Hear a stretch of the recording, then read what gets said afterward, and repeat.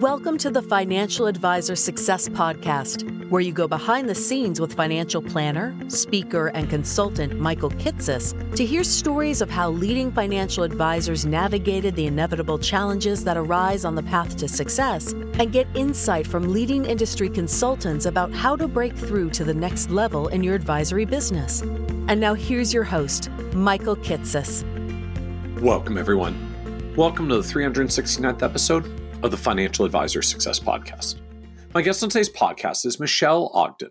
Michelle is the founder of Ogden Wealth, an RIA based in Maitland, Florida that oversees $50 million in assets under management for almost 120 client households. What's unique about Michelle, though, is that after seeing the challenges that come with too fast growth in her husband's business, she decided to be very slow and methodical in her own growth and limit her need to rely on any staff for more than a decade of her career, only to eventually hit a wall when the whole business relied on her and leading her to eventually decide to partner with the TAMP and then quickly more than double her business in the subsequent few years by finally getting to focus on what she does best. In this episode, we talk in depth about Michelle's journey from vowing to avoid the financial advisor industry after a negative internship experience as a woman in a male-dominated wirehouse in the 1990s, to eventually coming into the industry with a positive experience at Charles Schwab and ultimately forming her own successful RIA. How a wariness of trusting others led Michelle to slow the growth of her own firm, and the way partnering with third-party platforms, including Edelman Financial and then Carson Partners, ultimately allowed her to unlock the next level of growth and better leverage her own skills. And how word of mouth through Kingdom Advisors and Michelle's strategy of simply passing along financial information that she found and thought might be helpful to others on social media gave Michelle the reputation of being the person to connect with for any questions surrounding anything with a dollar sign, and eventually grew her client base. We also talk about Michelle's experience with Charles Schwab and Edelman Financial and how to support those relationships combined with her husband's travails in running his own business led Michelle to structure her work in a way that brings her joy rather than just focusing on the money. How Michelle overcame the challenges that arose when she was forced to learn how to manage the team that she had hired despite not having any prior management experience. And the realization, once Michelle decided that she had to begin charging a fee to clients who had previously been handled pro bono, that nobody actually expected her to work for free, and that her fee increases led to an increase in revenue without an increase in workload. And be certain to listen to the end, where Michelle shares insight on how she wishes she had been more persuasive in convincing clients to do certain things for themselves, and how that built her confidence to be more persistent in following up with prospects and clients, and if unsure, to just ask them when they felt it would be okay for her to follow up. How Michelle finds it energizing and recharging for her to make deep and meaningful connections with clients and prospects, and how that's helped to carry her through the inevitable business challenges that come along the way. And how developing her confidence that through faith and diligent work, everything will work out, even and perhaps in situations in which Michelle had no control. And so with that introduction, I hope you enjoyed this episode of the Financial Advisor Success Podcast with Michelle Ogden. Welcome, Michelle Ogden, to the Financial Advisor Success Podcast. Thank you for having me, Michael.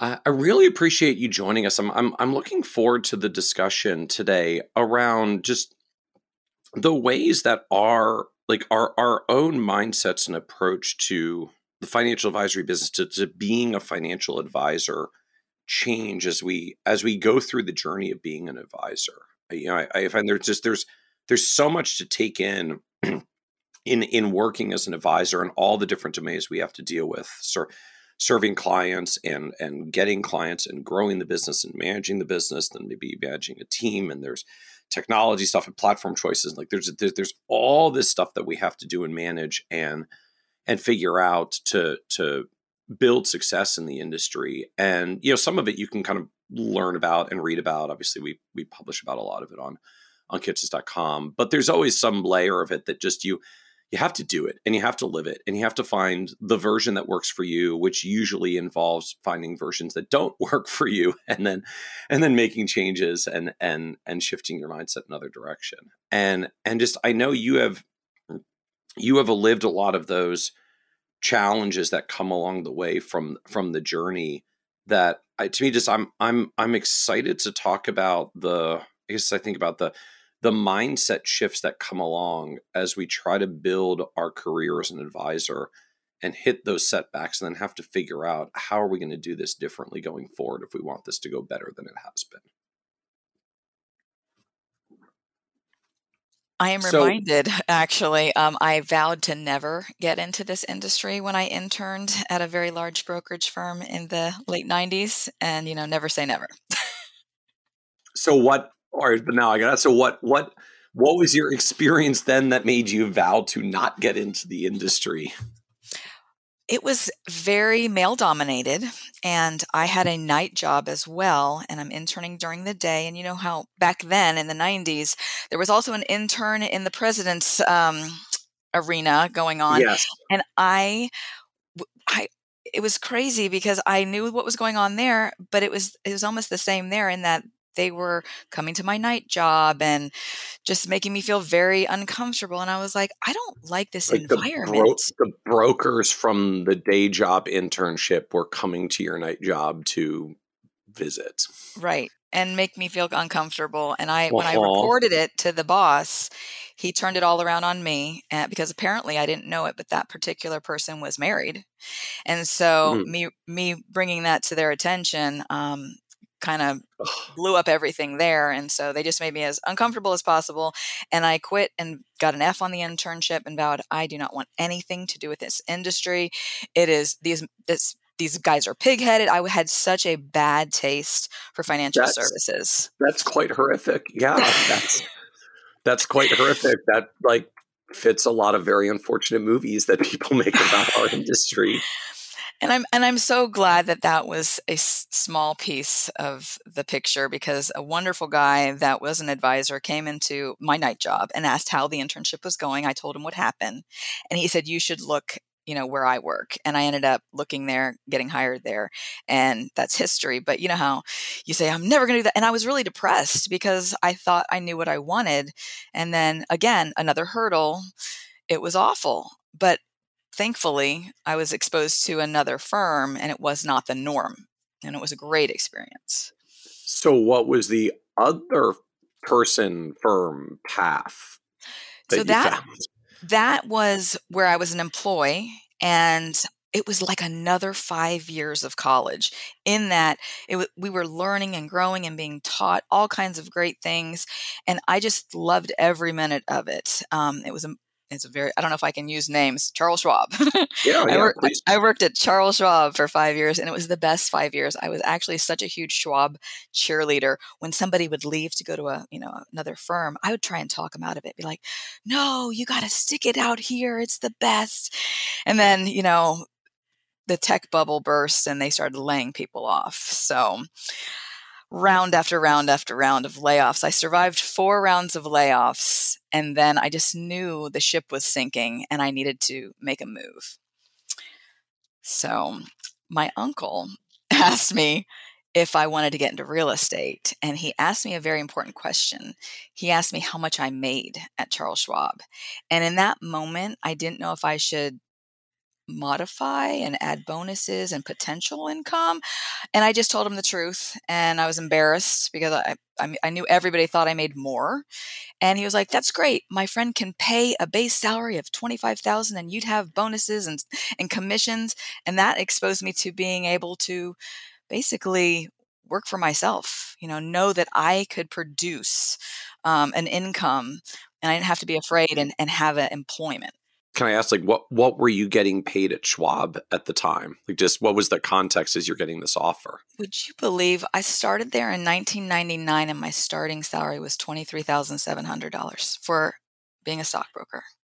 Then I worked my way up and, rep 1, rep 2. I think I was making about $35,000 when I left there. Most people were making $45,000. They had stopped promoting and giving bonuses because of the environment. We're lucky we have jobs. Right. And this was pop of the tech bubble was right. April 2000 until the fall of 2002. And the markets just basically went down for 3 straight years, which was depressing in the investment business and pretty brutal when you're like the leading online brokerage firm while everybody's becoming disillusioned with day trading. Right. And I remember when my uncle called, I told him 35, and he said, well, my buddy can pay 25. And he was like, the guy does really well. You'll just get your real estate license. You'll learn a bunch. And in my mind, I was like, I can definitely make 10,000 in commissions. Little did I know I'd make almost six figures working, in a completely different industry. And what was ironic was I missed the financial services, because going from where every second and every penny counts in a trading environment where people are calling in, you're placing trades and every second counts, to the real estate market where everything takes 30 days and it's always sitting on someone's desk. It was like, it did not work with my ADHD very well. So I was dabbling in both, trying to help people with their finances, meanwhile doing the real estate. It was commercial real estate, and it was really slow. So I want to come back to the real estate part, but I still understand a little bit more of just the Schwab environment and what made this so amazing when the prior firm wasn't. Because nominally, like, it sounds like both these are basically quote unquote stockbroker jobs of the time, of the era. Like, you were talking to a large brokerage firm on the one end, and it was a horrible experience. You talked to Schwab, which also in a stockbroker FC kind of role, but this was a wonderful job. So what made it so different? Like, what was so different that Schwab was so wonderful? So when I was at the other firm, I was an intern. I wasn't licensed. I was basically just running to get coffee and look up files and try and help the advisors, pull reports together, pull Morningstar. And when I went to Schwab, I actually got licensed. But what I enjoyed the most, and this is really ridiculous, you could wear jeans, because I was in the call center, and you could wear jeans. And that made a huge difference for me, because I was wearing heels and pantyhose and press shirts and tight skirts, like I was dressing up to the nines at the other firm. And here I could just throw on my cowgirl boots, my jeans, and a Schwab polo. And that was really comfortable for me, because I don't like dressing in those stuffy suits and whatnot. And that made a difference. But the educational environment where they just constantly were teaching us and pouring into us, that really fed into my inner nerd. I love to learn, and I'm like a sponge. I cannot get enough, especially in my favorite subject, financial planning and stocks and bonds and mutual funds, all that. It was all like new territory. Interesting. And what was the role itself? So I became a registered rep. So the first 3 months I was customer service and learning everything I needed to learn to pass the Series 7 and the 63. And in my ignorance, I was painting my master bathroom the night before taking my 7. I did not realize that people were dropping like flies and not passing it. But I passed it with no problem, thank God, because I just bought a house. And the role was, just basically people are calling in. So that's another thing I learned. The people calling in are Schwab clients. When I started my own firm, people calling in are not my clients. I do not owe them an explanation. I do not work for them already. That was a hard shift for me, because I wanted to take ownership of every call that came in, because I had learned that at Schwab. And it was a wonderful experience. I loved helping people from the beginning of the call to the end. And I was very much like a teacher. And these people are do-it-yourselfers, and they just needed guidance. So I loved my time there. Very cool. And so then what ultimately was the pull on the real estate side at the time? Just like, Schwab is enjoyable, but I feel like I've got more income and career growth for myself to go this real estate direction. There was the layoffs.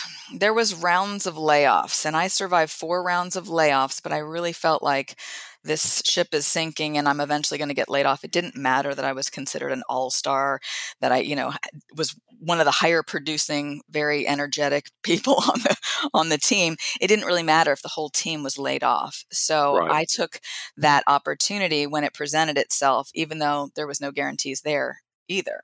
But I and my friends did end up getting laid off. And Greg, who works with me now, he got a package, and he stayed till, he got a package. But I just didn't want to go down. I was like, I want to kind of have some sort of control. And I was always fascinated by the real estate market. It was just like, that's a whole nother market in itself. So I learned a lot there. But like I said, I missed the financial planning side.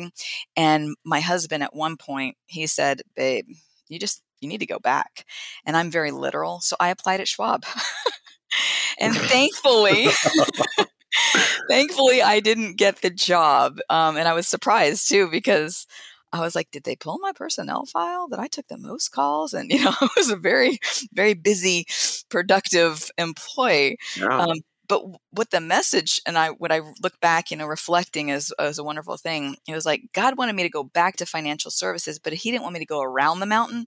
He wanted me to climb the mountain with him, leading by the way. And so I went and, got hired with a broker dealer. And if they say it's too good to be true, it is. So it strikes me that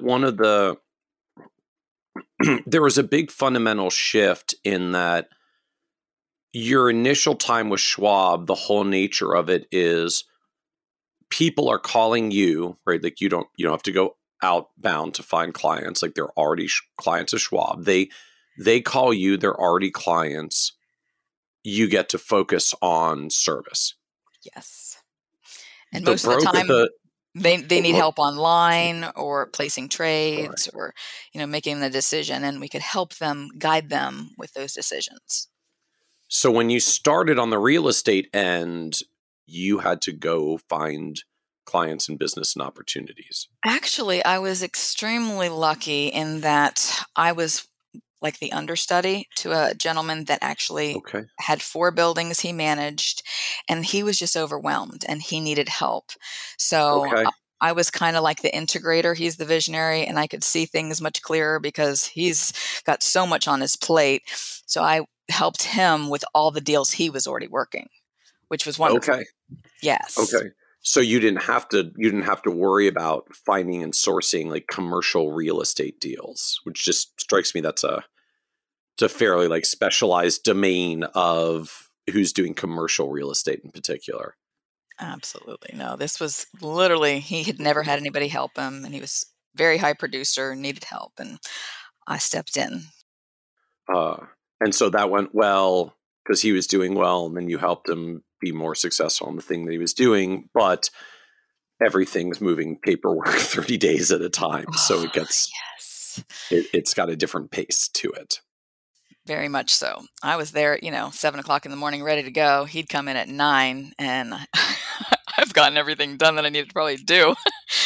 So it was painfully slow, but it was good because it was profitable. So it gave me a new perspective of how it would be if I did work for myself, that I'm very driven. I can make things happen. So it was wonderful, but at the same time, my husband did not like that I was helping people with their finances. Like they're friends, like, hey, I need to help them pick out their mutual funds for their 401k, or I need to help her set up a 529 for her new baby. He's like, babe, you've got a child. You can't do 2 different jobs. So when he told me I needed to go back, that's when I started. And your licenses are going to expire after 2 years. So was that part of your trigger to make sure you did not have more than 24 months from the end of Schwab until the next role? Yes. When I realized about a year in that I missed it, I started looking, and even the broker that I was working for in the real estate realm, he even was introducing me to people because he wanted what was best for me. And that was the trigger. But ironically, I came on board with a broker dealer, and after the fact, my license expired January 12th, and they said, sorry, you're going to have to retest. I'm like, I filled out all your paperwork literally 2 months ago. And they said, we have a rule that if your license is going to expire within 90 days, you have to retest. Oh, so after all that of going through to find someone anyways, they still made you retest. Yes. And I pouted for about a minute, but I wanted to get my CFP, and I was like, you know what? It's only going to help me pass the investment portion of the CFP even stronger. And I just, again, shifted my mindset from woe is me to how can this work for me? And I ordered the books and I took the test like a week later, passed it. And so I'm like always excited to say, I didn't pass a 7 just once, I passed it twice. And then I let it go. So I've got to ask for all the people that have concerns about leaving the brokerage channel and just sort of the fear of If it lapses and I go back again, I have to retest. So what what was it like taking it the second time? Is it like, oh, I've actually been doing this so long, this is all old hat, this is actually really easy when you've been doing it? Or did you actually have to like go back and I dig out a studied. bunch of knowledge that you didn't remember the first time? I did study because I was worried because, again, knowing that people failed it, I didn't know. The first time I passed it, I didn't realize people were being let go left and right because they couldn't pass the 7. Mm, Again, ignorance is bliss to some extent. But then having to take it the second time, I was like, I'm not taking this lightly because I've been out, for a couple of years, yeah. and I did the cram course through, I don't remember if it was Kaplan or what one it was, but I did the intense one. And then because I've always been a cram kind of person, and I just crammed it all in, and I went and took it, and I passed. I was like, oh, thank you, Jesus. So what was the new broker dealer job? It's just what was the new gig you took? So if it sounds too good to be true, it is. And I did not realize, again, ignorance is bliss, that insurance-based broker-dealers were different than investment-based broker-dealers. And a small insurance-based broker-dealer with a big name out of South Florida had posted a job up here and saw my resume because it was on Monster. Do you remember that one? Yeah, monster.com. It was on Monster from when I worked at Schwab a couple years earlier. It was on there still. So they reached out to me and they pitched this job that just sounded so amazing. I can work from home. Here I now have 2 babies. They reimburse for CFP education, everything you can imagine that you'd want. And they have an existing, place within the school system. And if it sounds too good to be Because true, it they're is. selling 403B annuities to But said school system. But they didn't. All the spots for their insurance company were Okay. taken. So I literally Okay. drove an hour out west of where I live to get fingerprinted and try and get into that school system. And then I finally just realized, okay, I have everything I need. I have a broker dealer, and I don't have to go to the school systems and represent them. I can do whatever I want. Let's go try and get clients. And I was too terrified to go and find an individual. So I went to businesses and I started to look at their 401k. I thought, you know what? That's kind of what I've been preparing to do, is the 403b in the school system. So why don't I go out to businesses and look at their 401k and see if it's got, lots of fees. And this is before the Pension Protection Act of 2008. And it was so easy to find companies that say, oh, sure, that's part of their duty, is to know that they're not overpaying. And I would do an analysis. And it was funny. I would actually throw my broker dealer under the bus and show them that you don't want their product. And I would put them in a different product. And so it really built the trust that I was looking out for their best interest. And I was being a fiduciary, although the product that my business card said was not the best product for them. So talk to me more about this shift of, I think you said I was terrified to go get individuals, so I went to businesses to work with their 401k plans instead. Like, I just want to understand more of like that Sure. flow of logic for how you went that direction. I think it was mainly because mentally I was already stepping into the retirement plan space for the 403b with the school system. So I had mentally prepared myself to do that. And I'd really looked into all the fees and unbundled versus bundled, and was finding that there was so many hidden, and these plans were ridden with fees. So it was almost like, I must go out, and I'm an advocate. Like, I've got to save people money and they don't know about this stuff. So that's kind of just what I did. And I also just didn't feel confident enough. I hadn't gotten my CFP yet. I was really just trying to find my way. And it was easier to talk to business owners. And even now we have a lot of business owners as clients. And I don't know if that's because I'm a business owner and you kind of attract who you are.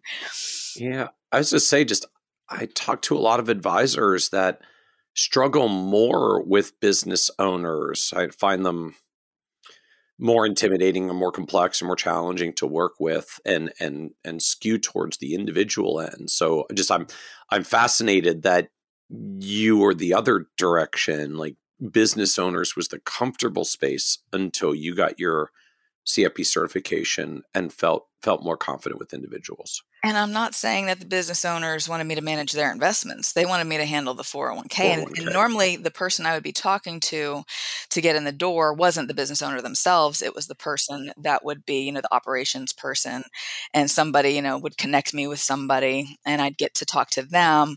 But you're right.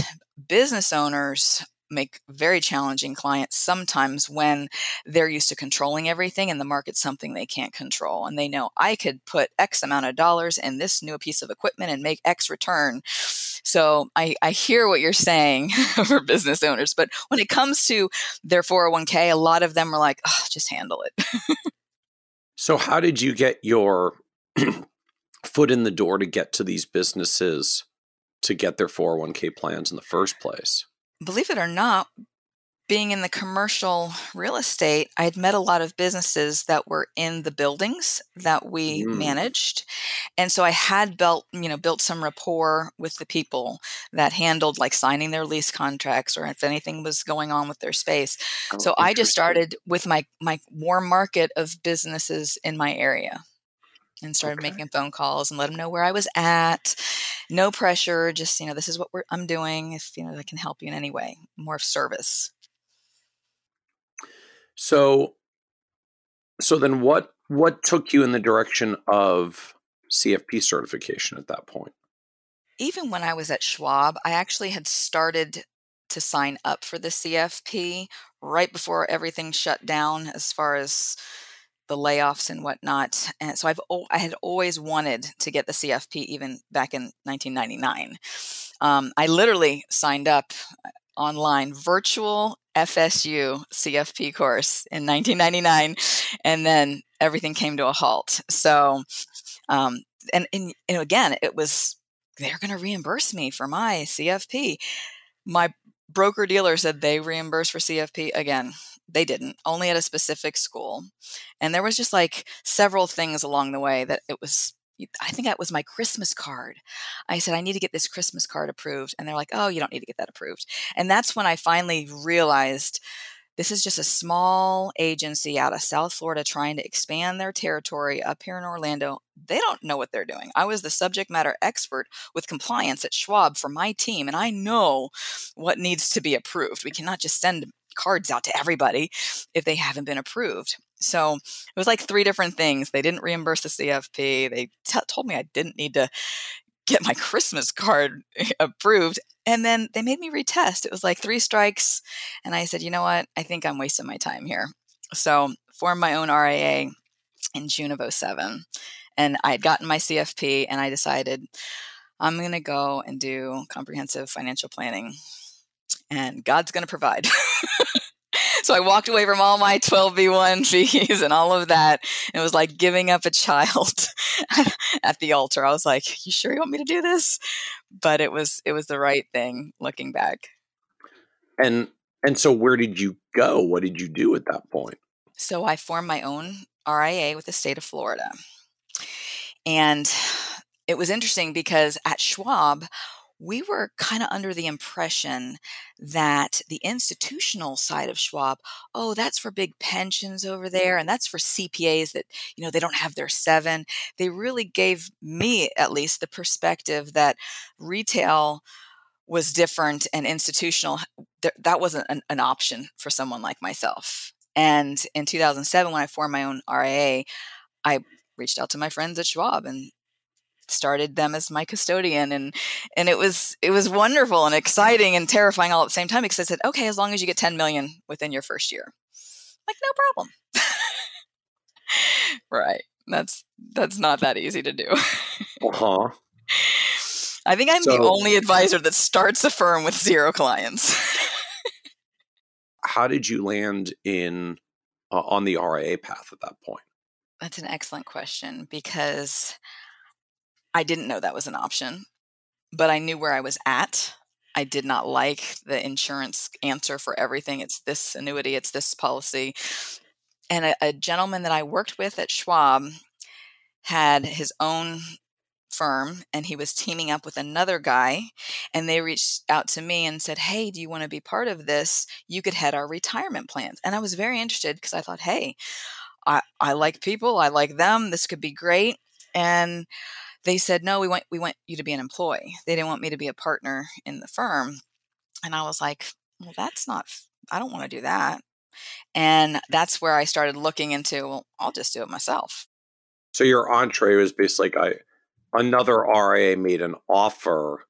You didn't want the employee role, but you were like, oh, you can do this RA thing? I wish I hadn't spent so much time alone trying to build it by myself. Because when I formed it in 2007, it was literally 10 years before I partnered with Carson. And that's a whole another segment. Take me back to 2007. Like you've hung your own shingle. You started your own RA because you didn't want to be an employee at someone else's. Well, I guess even help me understand that more. Like what like you didn't want to be an employee, you wanted control, you wanted ownership, something else. Like just what It was was the probably trigger? a combination of all of that. Here, I did the commercial real estate for a couple years and really got a sense that I was entrepreneurial, and I started other businesses as well. But it was probably control, because that is the one thing that I have to admit I have struggled with for so long. And even surrendering and becoming part of Carson, it was just hard to give up control. So So you definitely like it the was there was autonomy, you like yeah, the autonomy side. yeah. So you get in with Schwab on the Schwab platform and they say, sure, but we are expecting 10 million in the first year. Go. Yes, exactly. So And what happens now? Like how do you actually get started? it was so just every single day just showing up at the office and putting in the time, making connections. I actually never did any marketing either. So, believe it or not, LinkedIn, I used to get on LinkedIn and answer questions for like an hour or two in the morning at 5 o'clock in the morning, and just really just try and redeem the time in a way that I felt was, fruitful and productive and contributing to the world. But, it's so interesting how when you do the right things, things just fall into place. That was one of the things that just blew me away, is how many doors God opened, and at the most perfect time. Because I had been trying to build, I think I had like 2 million under management. And I'm thinking, how am I ever going to get to 10? So I looked up a way to manage money, and I found a white paper, and it was on EMAP, which was Edelman's managed account platform. And so I read how they're managing money. So I'm going to do this. I'm going to emulate that, right? Well, within a week or two, I got a call from someone I had lunch with back when I was doing the 401k stuff. And he was now working for Rick Edelman, and they were looking for advisors in our area. And he said, here's the catch, Michelle, you have to be willing to take an account like $5,000. And I was like, are you kidding me? I'm taking any account, $5, So I flew up and I met Rick Edelman, and just in the nick of time, because I was not going to meet the 10 million. I partnered. It wasn't even a partnership. It was like a tri-party investment management agreement where I was the advisor and they were managing the money, because that was what I had realized was I loved meeting the people and helping them envision and come up with a plan. But managing the money became like the homework. And I felt like it was a necessary Mm. evil. And at some point I was like, you know what? I can't do both. I have to pick one or the other. So they were effectively like a TAMP, like just a back Yes. office investment management platform for you. Yes. Yes. And it was wonderful. It was all that I needed, because I could just go out, meet people, do financial planning, and they were managing the money. And if you think about it, what was the market doing in 2008? Yeah. Who could I point to? Well, listen to what he's saying, because he's the one managing the money. So I didn't have people calling and yelling at me based on what's going on in their account. I could point them back to listen to the radio show on Sunday and Right. hear what he's saying and what they're doing. So working with Edelman here now solves the Schwab minimums Correct. overnight because now you're actually coming in under Edelman Schwab arrangement and they got $1 bajillion, so they're fine.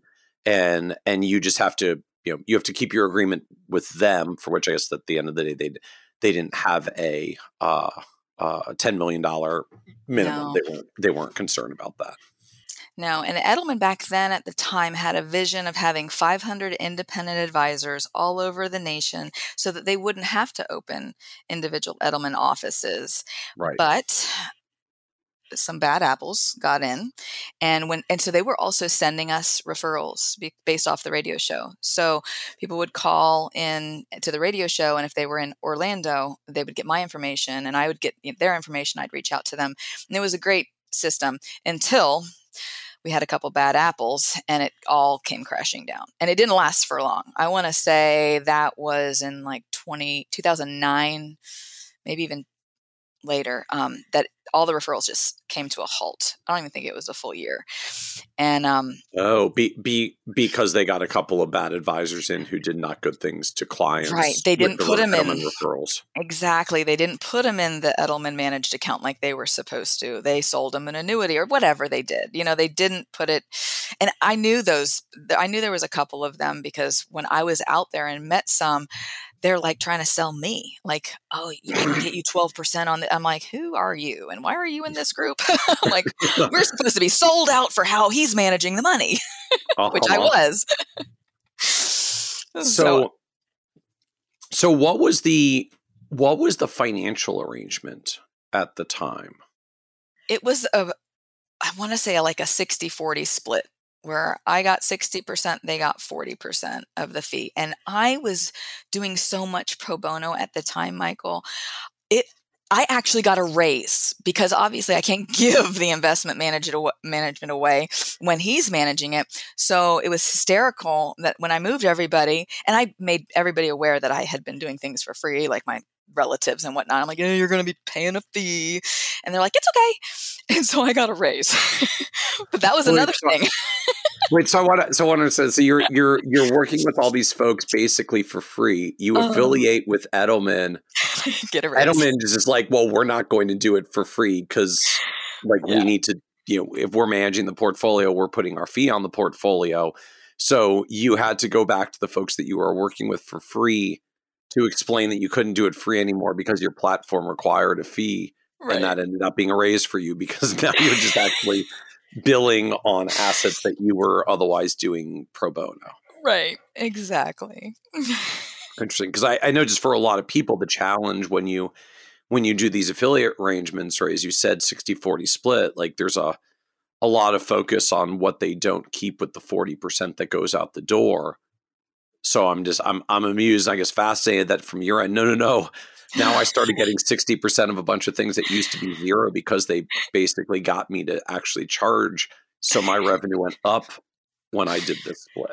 Exactly. Yeah, because I did way too much pro bono. And when I met with a family that was struggling with debt, I felt bad charging them a fee. So I had a lot of pro bono, which only led me to more pro bono, because if that's who you're serving, guess who they're telling their friends who are also not in a position to pay for an advisor. So that was one of my early on mistakes, was to value my services and charge a fee. It's a good framing when you start. As nice as to help people in significant need, if you start helping people with, situations of no assets, limited income, significant debt problems, when you serve them well and you get referrals, guess who you're probably getting referrals for? That replicate. Yes, which perpetuated. Yes, definitely. So what was it like needing to then go back and say, no, I'm charging a fee? Like that must have been very challenging when you're like getting to that point, because you were effectively having guilt over charging money to people who were already in a financially challenging situation. Most of them expected to be paying all along. And they were like, oh, no, we knew that you couldn't continue, business like that. Because obviously, if I kept going at that pace, I would have never stayed in business, And even Greg, who works with us now, I remember reaching out to him because he was such an amazing advisor at Schwab that I wanted him to be part of what was going on with Edelman and, just let's go, help people. And he said, Michelle, how are you going to pay me? And I was like, I don't know. It's all going to work. And he was like, until you're successful, I'll never be successful. And he was successful. He had a bunch of real estate and he was doing well where he was. He just wasn't in financial services anymore, which kind of broke my heart. But I wrote that down, and it was almost like I heard from God himself in that I had to put my success as a priority before I'd be able to employ or help anyone. I took that to heart. I actually laminated it. It was one of the things that Ron Carson said way back in the day: laminate your goals and put them in the shower and look at them every day. And I still have that laminated card from 2009. And it has, quote, Greg, you will not be successful until others will not be successful until I'm successful. I just pulled it out of my drawer. Others will not be successful until I am successful. Yes. So what was it like going back to, I'm still just fascinated. What was it like when you go back to pro bono clients, say, I need to charge you now, and they say, oh yeah, I thought I was going to be paying all along. Right. But it was crazy because I was worried that they were going to go away. And I'm like, well, wait a second. They're not paying me anyway.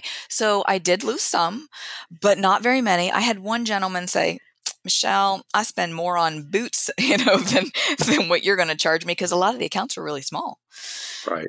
And it never became an issue. And one of the things that Rick did tell me, and he couldn't impress on me enough, was that if you make the fee the issue, it will be the issue.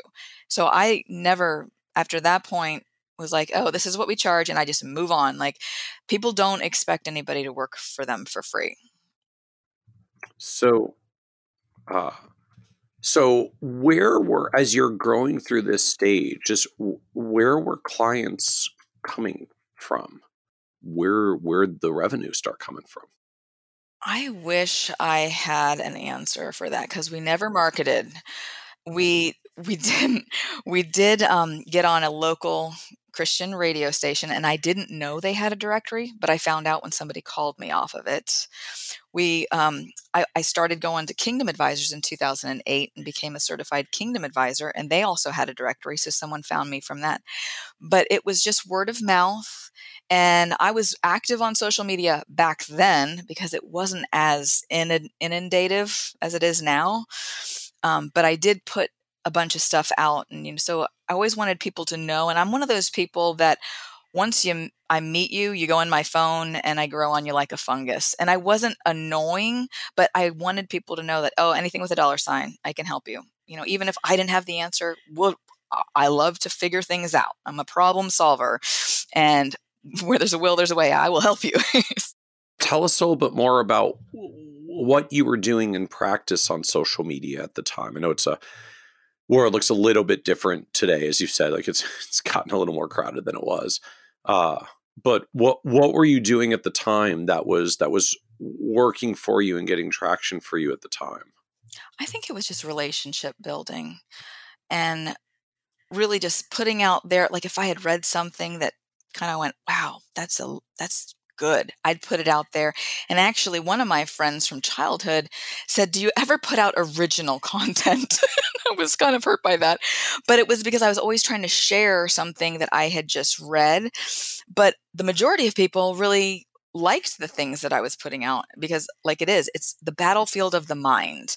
And if we can help people think differently about their money, about their possessions, about their life in general, I think that's something we all have in common, that we all think. And I wanted to help people think differently about their money and really be set free. And I was open about my dysfunctional relationship with the dollar. So I think really just relationship building, because I believe people do business with people they trust. And even on social media, you can build trust with people based on what you share. So your approach was, I'm just going out there and reading interesting things, and I'm sharing the interesting stuff that I'm reading. So I'm not buying third-party content, but I'm not making my own either. I'm simply sharing what I'm reading. Am I understanding that? Yes, absolutely. And sometimes I would paraphrase and say, like how this applies to me, but most of the time it was something someone else said.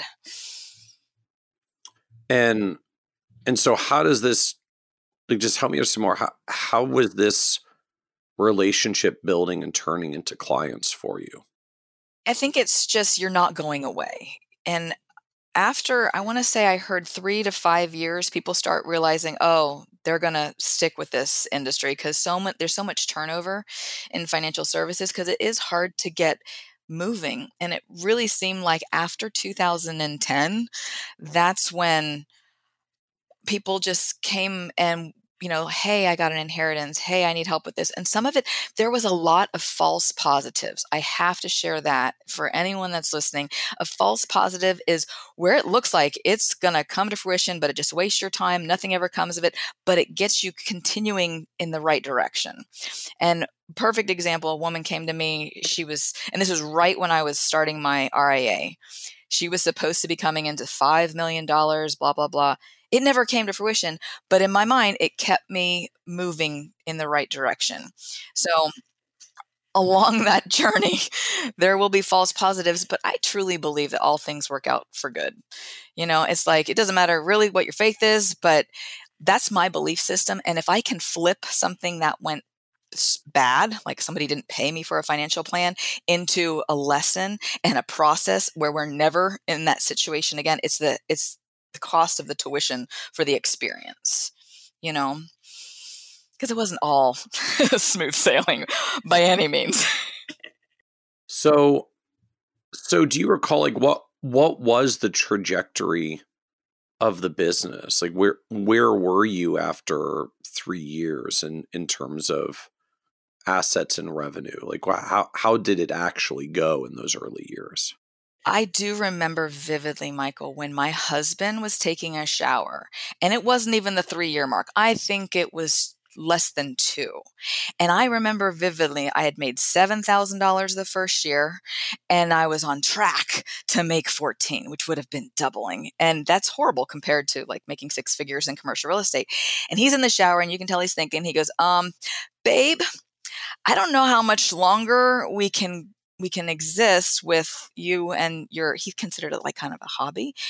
And he was like, what's your plan B? And I remember saying, having a plan B means I don't have faith in plan A. And I've never been more sure of anything in my life. And I walked away. And in that moment, I realized, oh my gosh, I don't have a plan B. I had goosebumps all over my body. I realized I just spoke back to my husband, who looks like American Sniper, and he's he's pretty big. And I've always been this subservient like wife, but it was the truth. This is something I knew with every cell of my being I was supposed to be pursuing, and how dare he question it, right?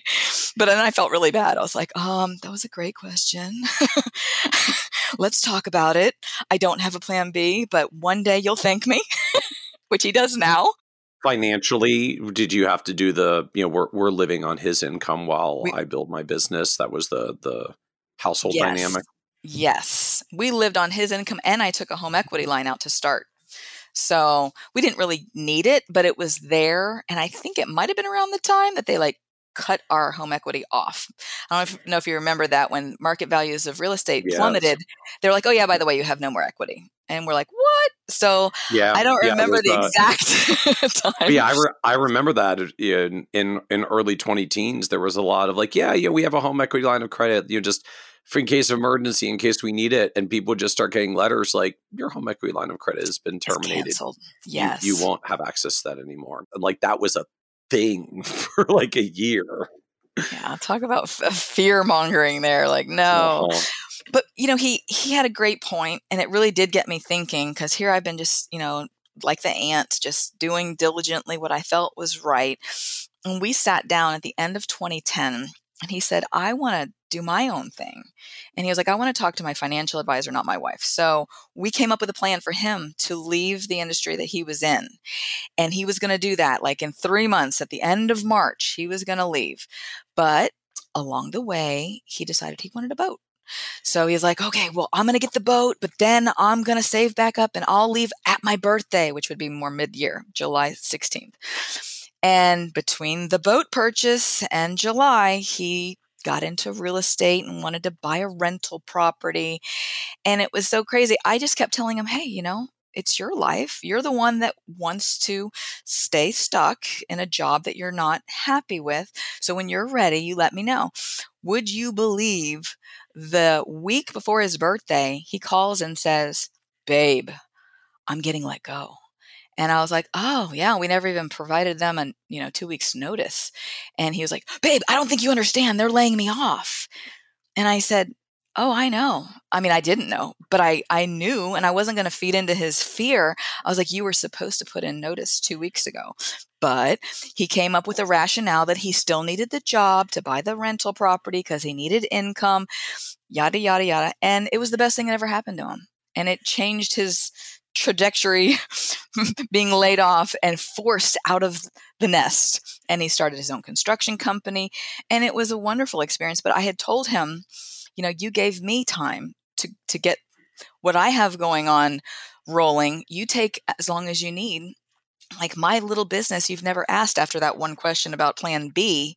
I'm like, my little business can cover our basic needs, not hunting trips, not extravagant vacations, but the basic needs of food, shelter, clothing, what we need as a family. So notwithstanding kind of $7,000 year one and $14,000 year two, by the time you're into 2010, like you're through 3 years heading into the fourth year, and the numbers were getting better at that point. Yes, they were. And it was like, and because of the way the structure of our industry, I could see the growth because we were having double-digit growth. I could see and we also never pulled a dime out of the company.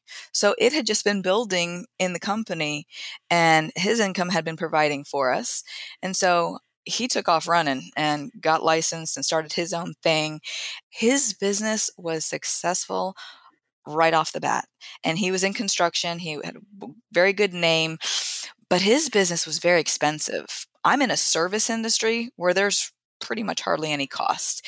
His business as a site contractor needed the yellow cat equipment and gave me heart palpitations real quick because I'm looking at a spreadsheet and I had told him, we got 5 years of you figuring things out.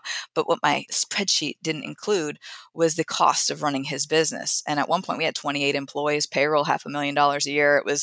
It was crazy, but it was an adventure and I wouldn't change a thing. But the household shift was now we're living off the income from the advisory business, right? So that he could do this. So I guess just relative to where revenue was in the first year or two, like you really started getting a pop in years 3 and 4. Yes, and you asked or in the pre-questions, what was the best times and what was the worst times? And I would say that season of having the two businesses was the best of times and the worst of times because I felt torn between the two. And at one point, I remember getting a call from one of my favorite clients, and in the mind is a battlefield. My mind went, oh, what does she need? And I was convicted with a quickness, like, what does she need? This is what you're called to do. And you're over here distracted, helping your husband. You need to remember what you're supposed to be doing. And so I, with a quickness, told my husband, I love you. I want to help you, but I can't give you what you need. You need to, I fired myself and he replaced me with somebody else. And I had to go back and just completely immerse myself with the families that I serve, because that was where joy was found. That other business was a whole nother stressful. It was good. The problem was the business grew faster than he and I did as business owners, because there, like you have said, there's just so many different things you got to learn. And we struggled. He ended up closing it, actually. Although it was still being financially successful, the fruit of his business was toxic and stressful. And he was, on the back porch, drinking Crown Apple, and he was miserable. And I'm like, okay, this was fun in the beginning, but this is no longer fun. And you need to make a decision. And he decided he didn't want to do it anymore, which was really crazy because it was making millions of dollars, and you think that that's the end goal, but really money is a hollow pursuit if there's no joy. So how does this translate back to your business? So he has this like fast ramp up, and then he wants to be out because now it's getting not fun, not pleasant again. Well, I think he also saw that what I was doing came natural. It was like an energy, your energy is not drained by it. It's actually rejuvenated, and it's making money. And it was a wonderful model. And I was dealing with a whole different demographic of people than he was dealing with in the construction area, because unfortunately some people would be doing drugs and just not come back to work. It was just a totally different demographic, whereas I'm dealing with people that want to better their lives, that are wanting to accumulate wealth. And he saw the difference. So we actually, as soon as we closed his business in 2016, Ron Carson reached out and said, how are things going? Happy 10-year anniversary. And we flew out to see what Carson Group was all about. So they hit you on a cold outbound call. Yes. Ron reached out on LinkedIn. Okay. Yep. And then John and I flew out there. John was instantly like, this is it. This is what you need to do. And I was instantly terrified because they were very like market focused, and they're like, we send a weekly market letter out. And here, remember, I'm more like a life coach / return on life. It's more, we don't talk about the investments because Rick's managing those. We're more, let's do financial planning. Let's focus on the things that we can control, not the market. That's definitely not one of them. And I was terrified that if we partnered with Carson, it would be all about the investments. So we didn't partner. Were you still using Edelman at this point for the investment side? Yes, for 10 years. Okay, so when their program fell apart, like the referrals part stopped, but them being your investment back office continued. Right. Yes, they okay, still kept managing the money. But what I didn't realize, once I went and saw what Carson Group was offering, I didn't realize everything I was lacking. I mean, I kind of knew it when you look at your map of fintech, but to see all the things that they would be taking off of my plate. And then when I came back, Edelman wasn't providing, because at the end of the day, they ultimately built more in the internal employee hiring model. So they probably just weren't putting more resources into expanding support for their affiliated advisors at that point. Edelman had actually started opening offices nationwide. So their own, like Edelman yes, offices. The TAMP had been like they never invested another dime into it, and it just kind of grew and existed. But that was the only thing that they were offering me, was the investment portion. And when I saw what Carson offered, it was wonderful. But I was also afraid, because I was afraid, like, I love what I'm doing, and I couldn't see big picture that I would have people to help me and that I would grow the team here. And so I took almost a full 2 years to pull the trigger. And that was another beautiful thing. So help me understand further, what was so terrifying about like the Carson offer? I think having just experienced a business grow so fast that it imploded, that's what I thought would happen if we partnered with Carson and had all of these resources and business blew up. I was just so afraid of this business that I had so slowly, methodically, carefully grown, because I never wanted to overpromise and underdeliver. If I started sending birthday cards back in 2007, I made a system and a process to never forget a birthday, So I was so afraid that if instantly the business 10x'd, it was all going to be on me, and I couldn't see that I would have help. But God sent help, because if you're going to partner, you got to have help. So interesting. So I guess ironically to me, my words, like the fear of a platform like Carson's was that you were afraid it would work. Fear of success. Okay. and that it would and work that and they weren't. grow, and you just lived fast growth, which wasn't good.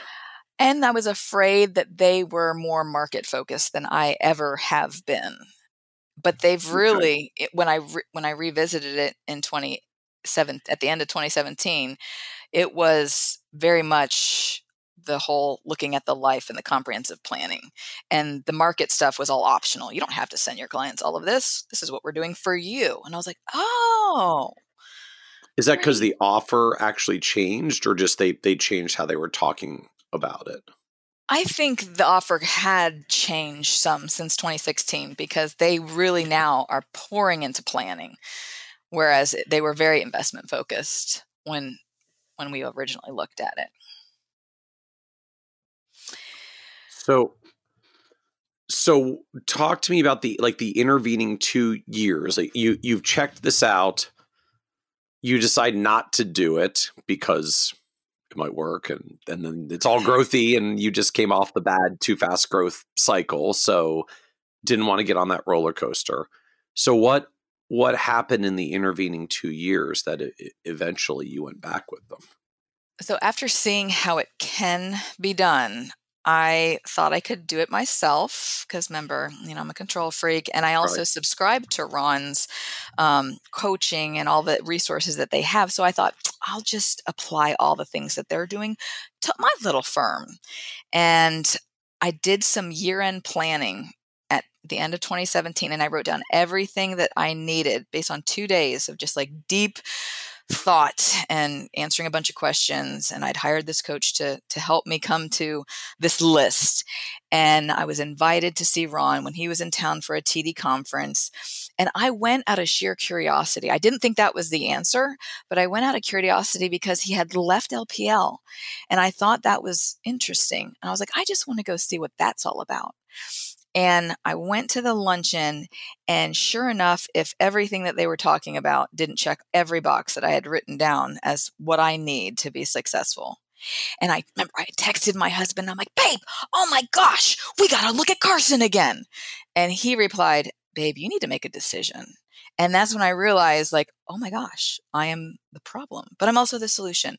And that day, Ron asked me, he was like, where are you at? And I knew, like, to partner with them at that time, it was like 40 something million. And I wasn't there yet. And I knew that if they asked, like, I didn't even qualify. But he was like, where are you at? And I said, I'm at 21 million and I'm going to double. And I remember looking at him and he goes, come double with us. And my eyes filled like a 5-year-old child with tears. And I was like, oh my gosh, somebody actually believes, besides my mom and my husband and all the families that we serve, that we can do this. And I had to just get out of my own way. And the rest is history. God sends me Hannah. God sends me Emily. Greg comes back. Remember Greg, the one I wanted that was amazing at Schwab? He's now on the team. It's just like, oh my gosh, Michelle, had you gotten out of your own way sooner, what could have happened? But again, it's the journey that creates you, So what was just come back to me on what was the offer, the arrangement, the deal, the package at the time that you ultimately said, okay, this is the right thing. This will give me the doubling path that I want. So it checked all the boxes in that I didn't want to deal with compliance and doing any kind of marketing and all of the things that didn't add value to the relationship at the end of the day. I just wanted to do the planning. I just wanted to, go out there and meet new families to serve. I wanted to impact these people, but all this minutia needed to still be getting done. So it checked all of those boxes. And what Ron knew when I spoke to him was that they were moving that target of 40 million to probably 75 to 100. And by the time it would be a moving finish line. And so I'm so grateful that he knew that. I didn't know that. And I truly don't think I would have doubled and ever returned. I would have probably just kept going around the same mountain. So what was the difference between what Carson was providing and what you were getting from Edelman? Like, I'm just trying to visualize what was What was new or different or getting added? So Edelman just did the investment management. So when we partnered with Carson, then all of a sudden we have the whole advanced planning division so I could, if somebody came to me and said, "Hey, my net worth is $50 million. Do you think you could help me?" Michelle pre-Carson would have been like, yeah, I've never done anything like that. But with their advanced planning team, I felt invincible where I could help anyone. And that was definitely a huge add because I was very planning centric.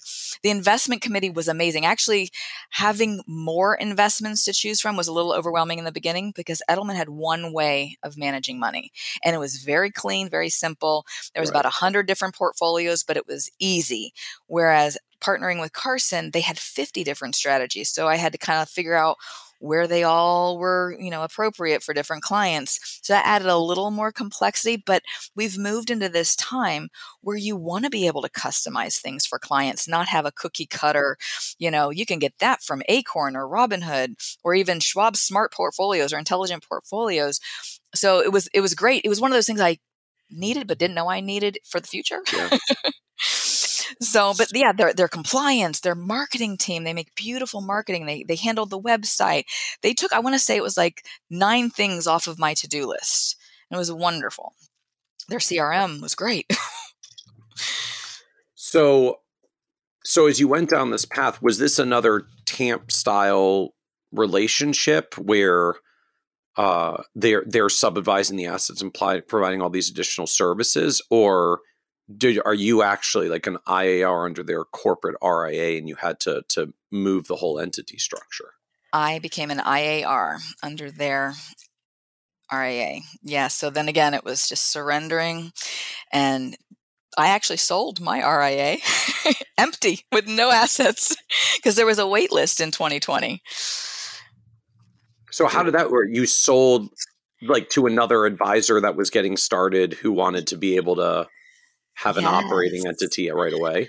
Yes, I reached out I felt bad because, I've been working with this awesome compliance guy for a long time, and I'm like, oh, I don't need your services anymore, and this is the direction I'm going. And I was asking him to help me kind of close it. And he was like, well, I have people trying to open them, but there's like a 9-month wait list. And he was like, let me see if I can, work something out, and you could sell your RIA to somebody that's now just taken the leap from the broker-dealer world. Out of curiosity, what did you sell it for? Do you know? Like, I want to say it was like $7,500 or something like that. Okay. But hey, I was just going to close it. Yeah, I was like, awesome. Because they can buy the entity, it's already registered. And it looks like it's been around since 2007. Right. It's been around since 2007. They just have to do they file for a name change for the business and update who the IARs are, but they can put themselves on that with just a bunch of filings of an existing entity. You don't have to literally do the registration process. Exactly. So was the financial arrangement still similar to the 60-40 you lived in Edelman world, or was it different when you did the Carson RIA structure? It was pretty much a wash. And again, just like when I partnered with Edelman, I ended up, getting referrals and making more money. It was the same with Carson.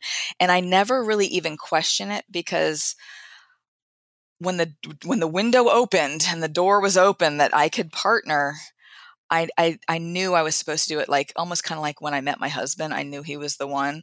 I knew without any kind of shadow of a doubt that I was supposed to partner. I did the numbers after the fact. I'd already signed all the paperwork, and I looked and I was like, because I had the option of increasing fees for some clients that were lower. And I said, no, I don't want any of our clients to have to pay more because it's going to help me. We grandfathered people at different rates that were, lower than their 1.8. That was a decision I made that they didn't recommend I do that. But I was like, I don't want anybody else just because I'm now going to have all this back office support to have to pay more. So in this world of just so many people talk about the proverbial 1%, just do you feel like there are fee challenges or competitive challenges being at 1.8 or not an issue? I don't, because between the comprehensive nature of our planning with, helping them with tax stuff and helping them plan and see things differently, I really feel like we definitely earn that. And I would never ask someone for their business if I thought we wouldn't, warrant the fee that we charge. So as you view it, like we're a premium service, so we can charge an above average fee. We give above average quality. Right. And now, like, if I meet somebody and they have a really simple situation, I'll put them on the retail side of Schwab and just, as a friend, tell them kind of like, oh, you're going to want to open that account and that's what you're going to set up and it's going to be automated and they don't need me, It's like, Yeah. But when things get crazy and complicated and you don't know what you're doing, I'm your girl. Well, so I'm fascinated by that in a roughly 60-40 style split. Like if your fee schedule starts at 1.8, like your net still comes out pretty close to 1. And then I'm assuming stepping down with breakpoints, just, Right. The platform has additional costs. It's embedded as part of the fee. Clients pay the full thing for the full scope they get. And that hasn't been a problem for you. Right. And all of, like if someone is on like a Fidelity or a Vanguard's hard to compete with, but we do have strategies that are very low cost that we can reduce our fee if cost is an issue. But I'll use the example of if you're, in a Fidelity fund and the expense ratio is 95 basis points, we have a whole investment committee that is managing. It's basically kind of like their own mutual fund, but we call them strategies. And the expense ratios of those investments are less than 10 basis points each. So it's kind of like the expense ratio of those mutual funds is our investment committee, which is part of the 1.8. Okay. So you get the conversation back to what's your all-in cost with your underlying, because your underlying is much lower cost with the centralized scale that you've got. Right. So then where is the business today? Like fast forward us now to the present and where it stands. I think we are right at 146 households. We have right about 50 million, depending on the day of the week. There are 4 of us in the office. My husband is doing his own thing with commercial real estate. Well, he's actually in land development.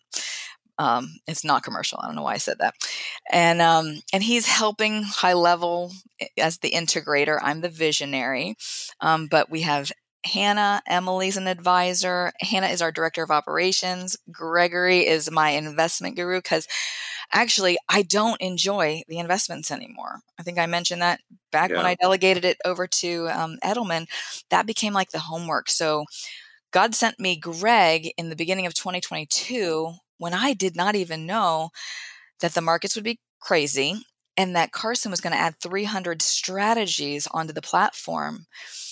And I would have probably been drowning in that situation. But when Greg said he was ready, it was a no-brainer. Even Emily and Hannah probably were like, are you sure you're going to mess up our trio of the ladies here?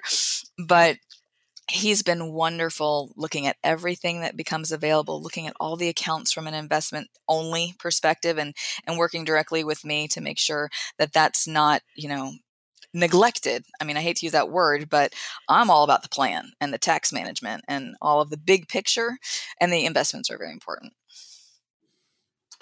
So just what leads to this like hiring hockey stick of growth, right? I'm just struck like it sounds like it was solely you for 10 years.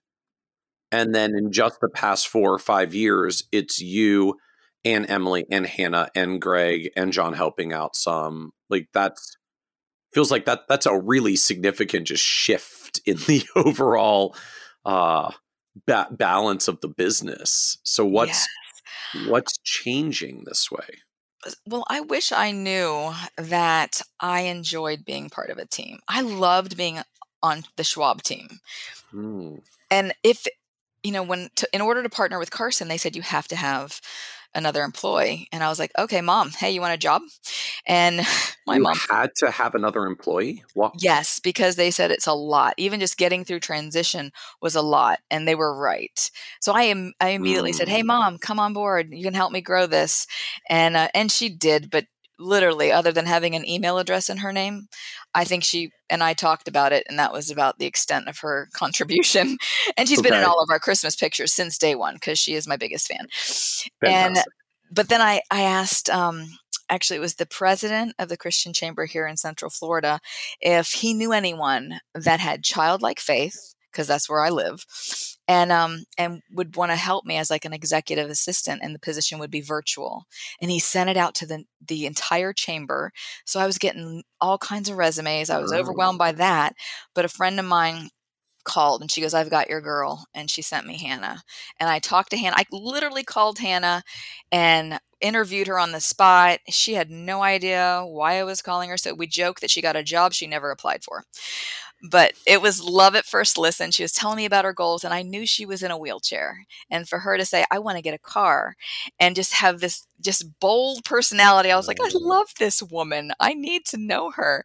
And we teamed up, and then she's the one that brought Emily on board. She was at the CFP course telling me about this awesome girl.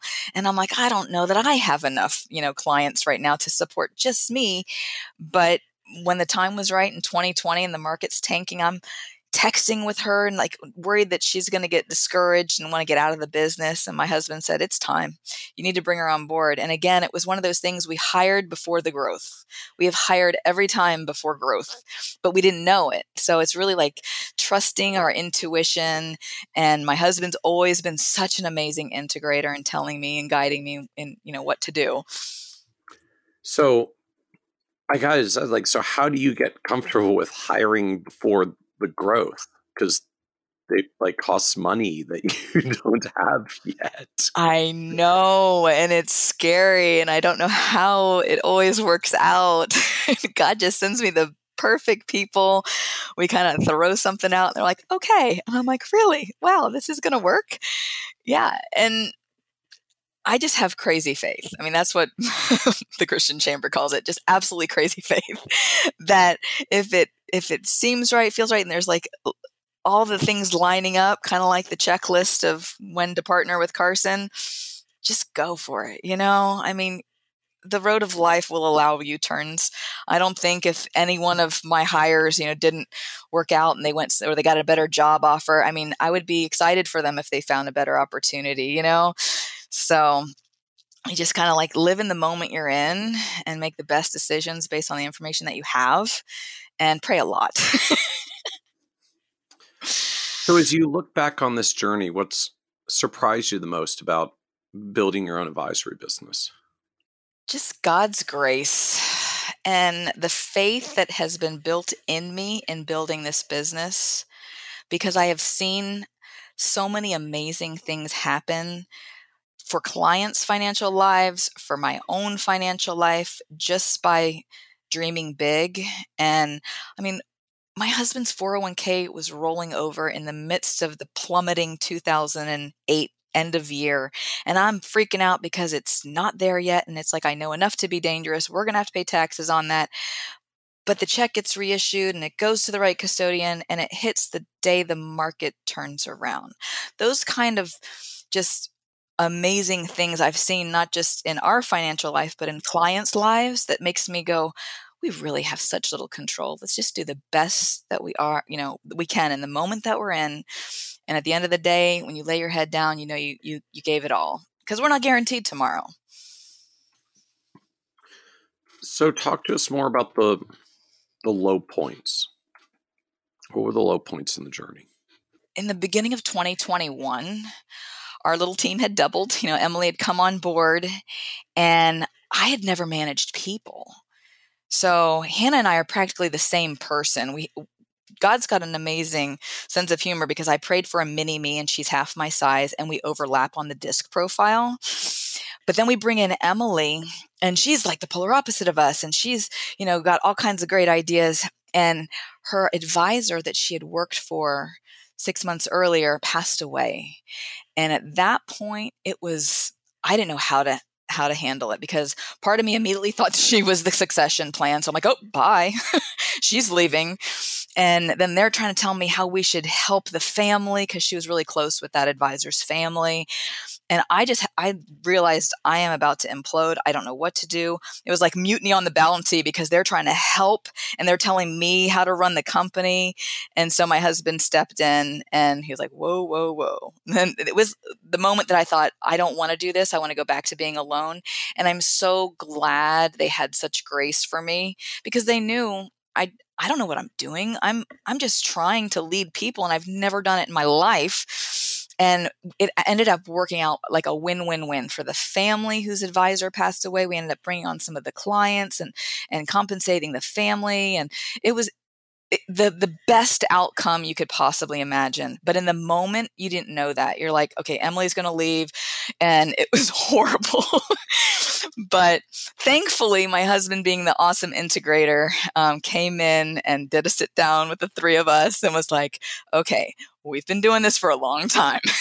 This is how it's going to unfold. And this is what we need you guys to do. But that was my hardest moment in this business, I would say, because I had the opportunity to go right back to just doing it the comfortable, easy way, which is, I always say, the hard and right thing are often the same thing. So what kept you from just saying, forget it, I'm just going to go back to solo world? Life was easier. Really, my husband coming in and getting everybody on the same page. And it was all just miscommunication. And I don't do well under pressure. Like, it was shocking that I told my husband I don't have a plan B. And I don't, that was shocking to me because I don't have quick comebacks. So when they're telling me all these things I should do, I was feeling overwhelmed and I just wanted to shut down. But John, he was the glue that kept us all together. We looked at our disc because we've done disc profiles since the very beginning. If you come work with us, you're getting a disc profile. We need to know you. And the girls really having patience for me growing through this was huge. And they had such a heart for like, hey, we're all in this together. We all want what's best. And I was like, are you sure?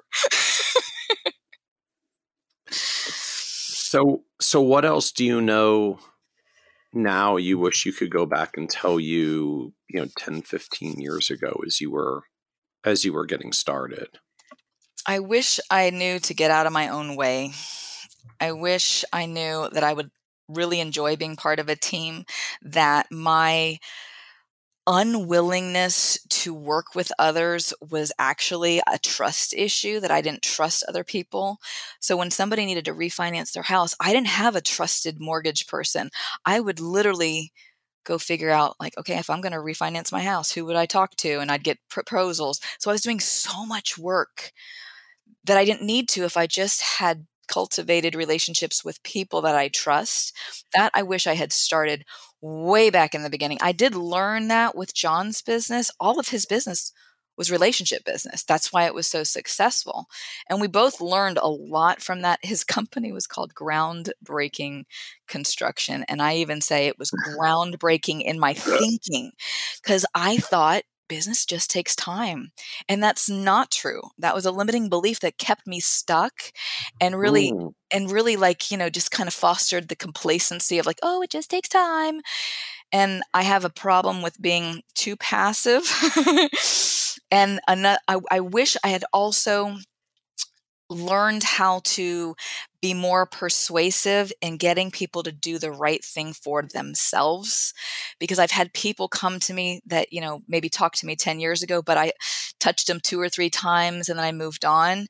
And they come to me and they've got something I would have never recommended for them. And it's like, so if I could have just been a better advisor and persuader and almost like not growing weary and trying to get them to do what's in their best interest, like the follow through.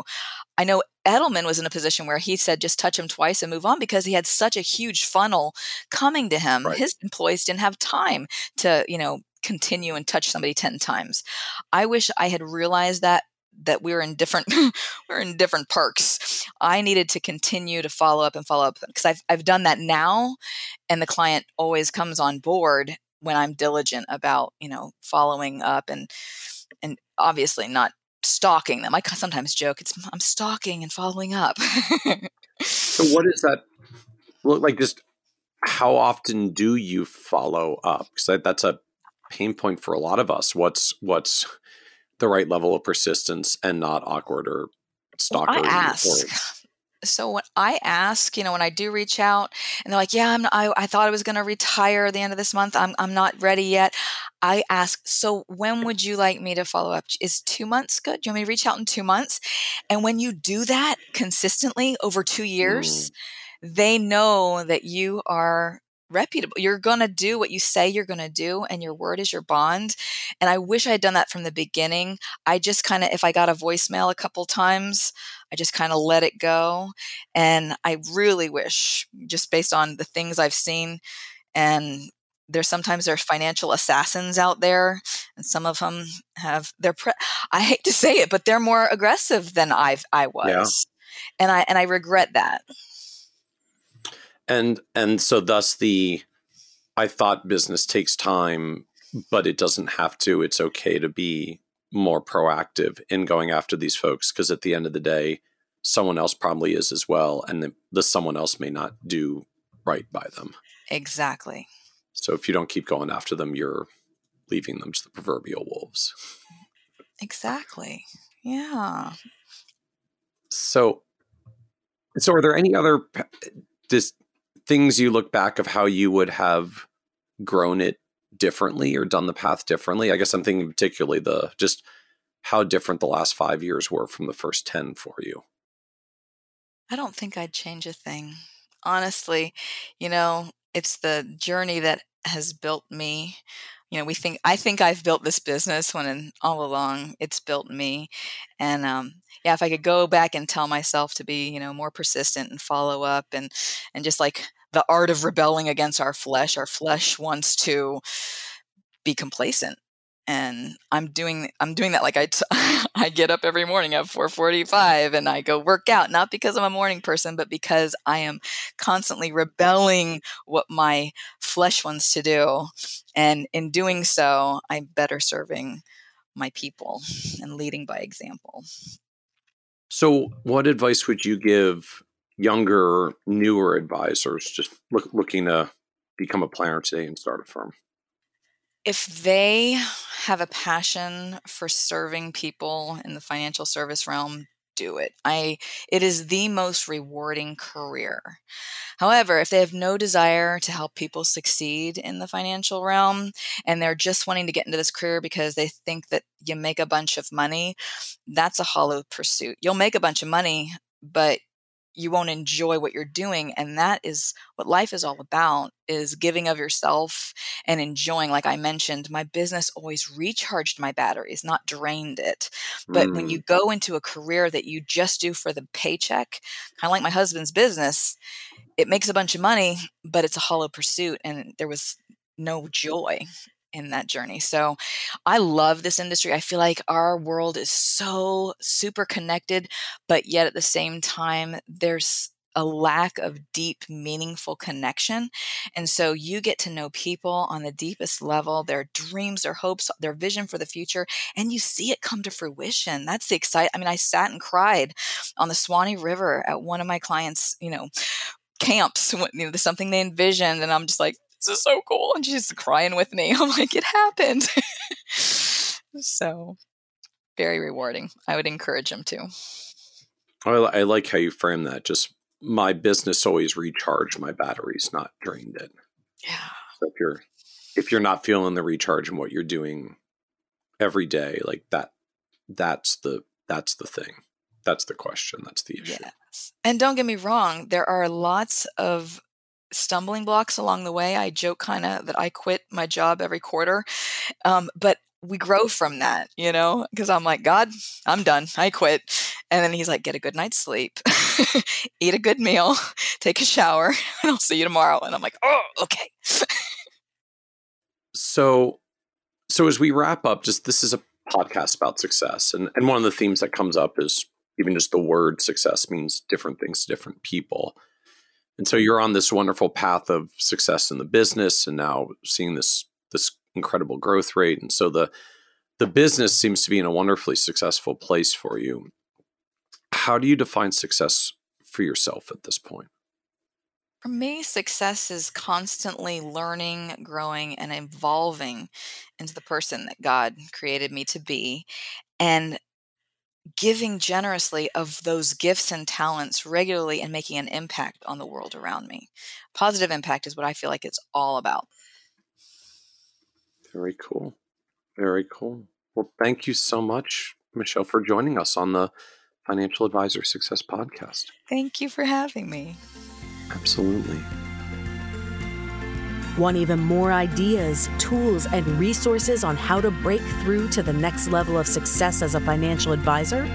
Check out the leading financial planning industry blog, Nerd's Eye View, at www.kitsis.com, where Michael covers the latest practice management trends and financial planning strategies. And by joining the members section, you can earn IMCA and CFP continuing education credits, along with exclusive member content. Get it all now at www.kitsis.com.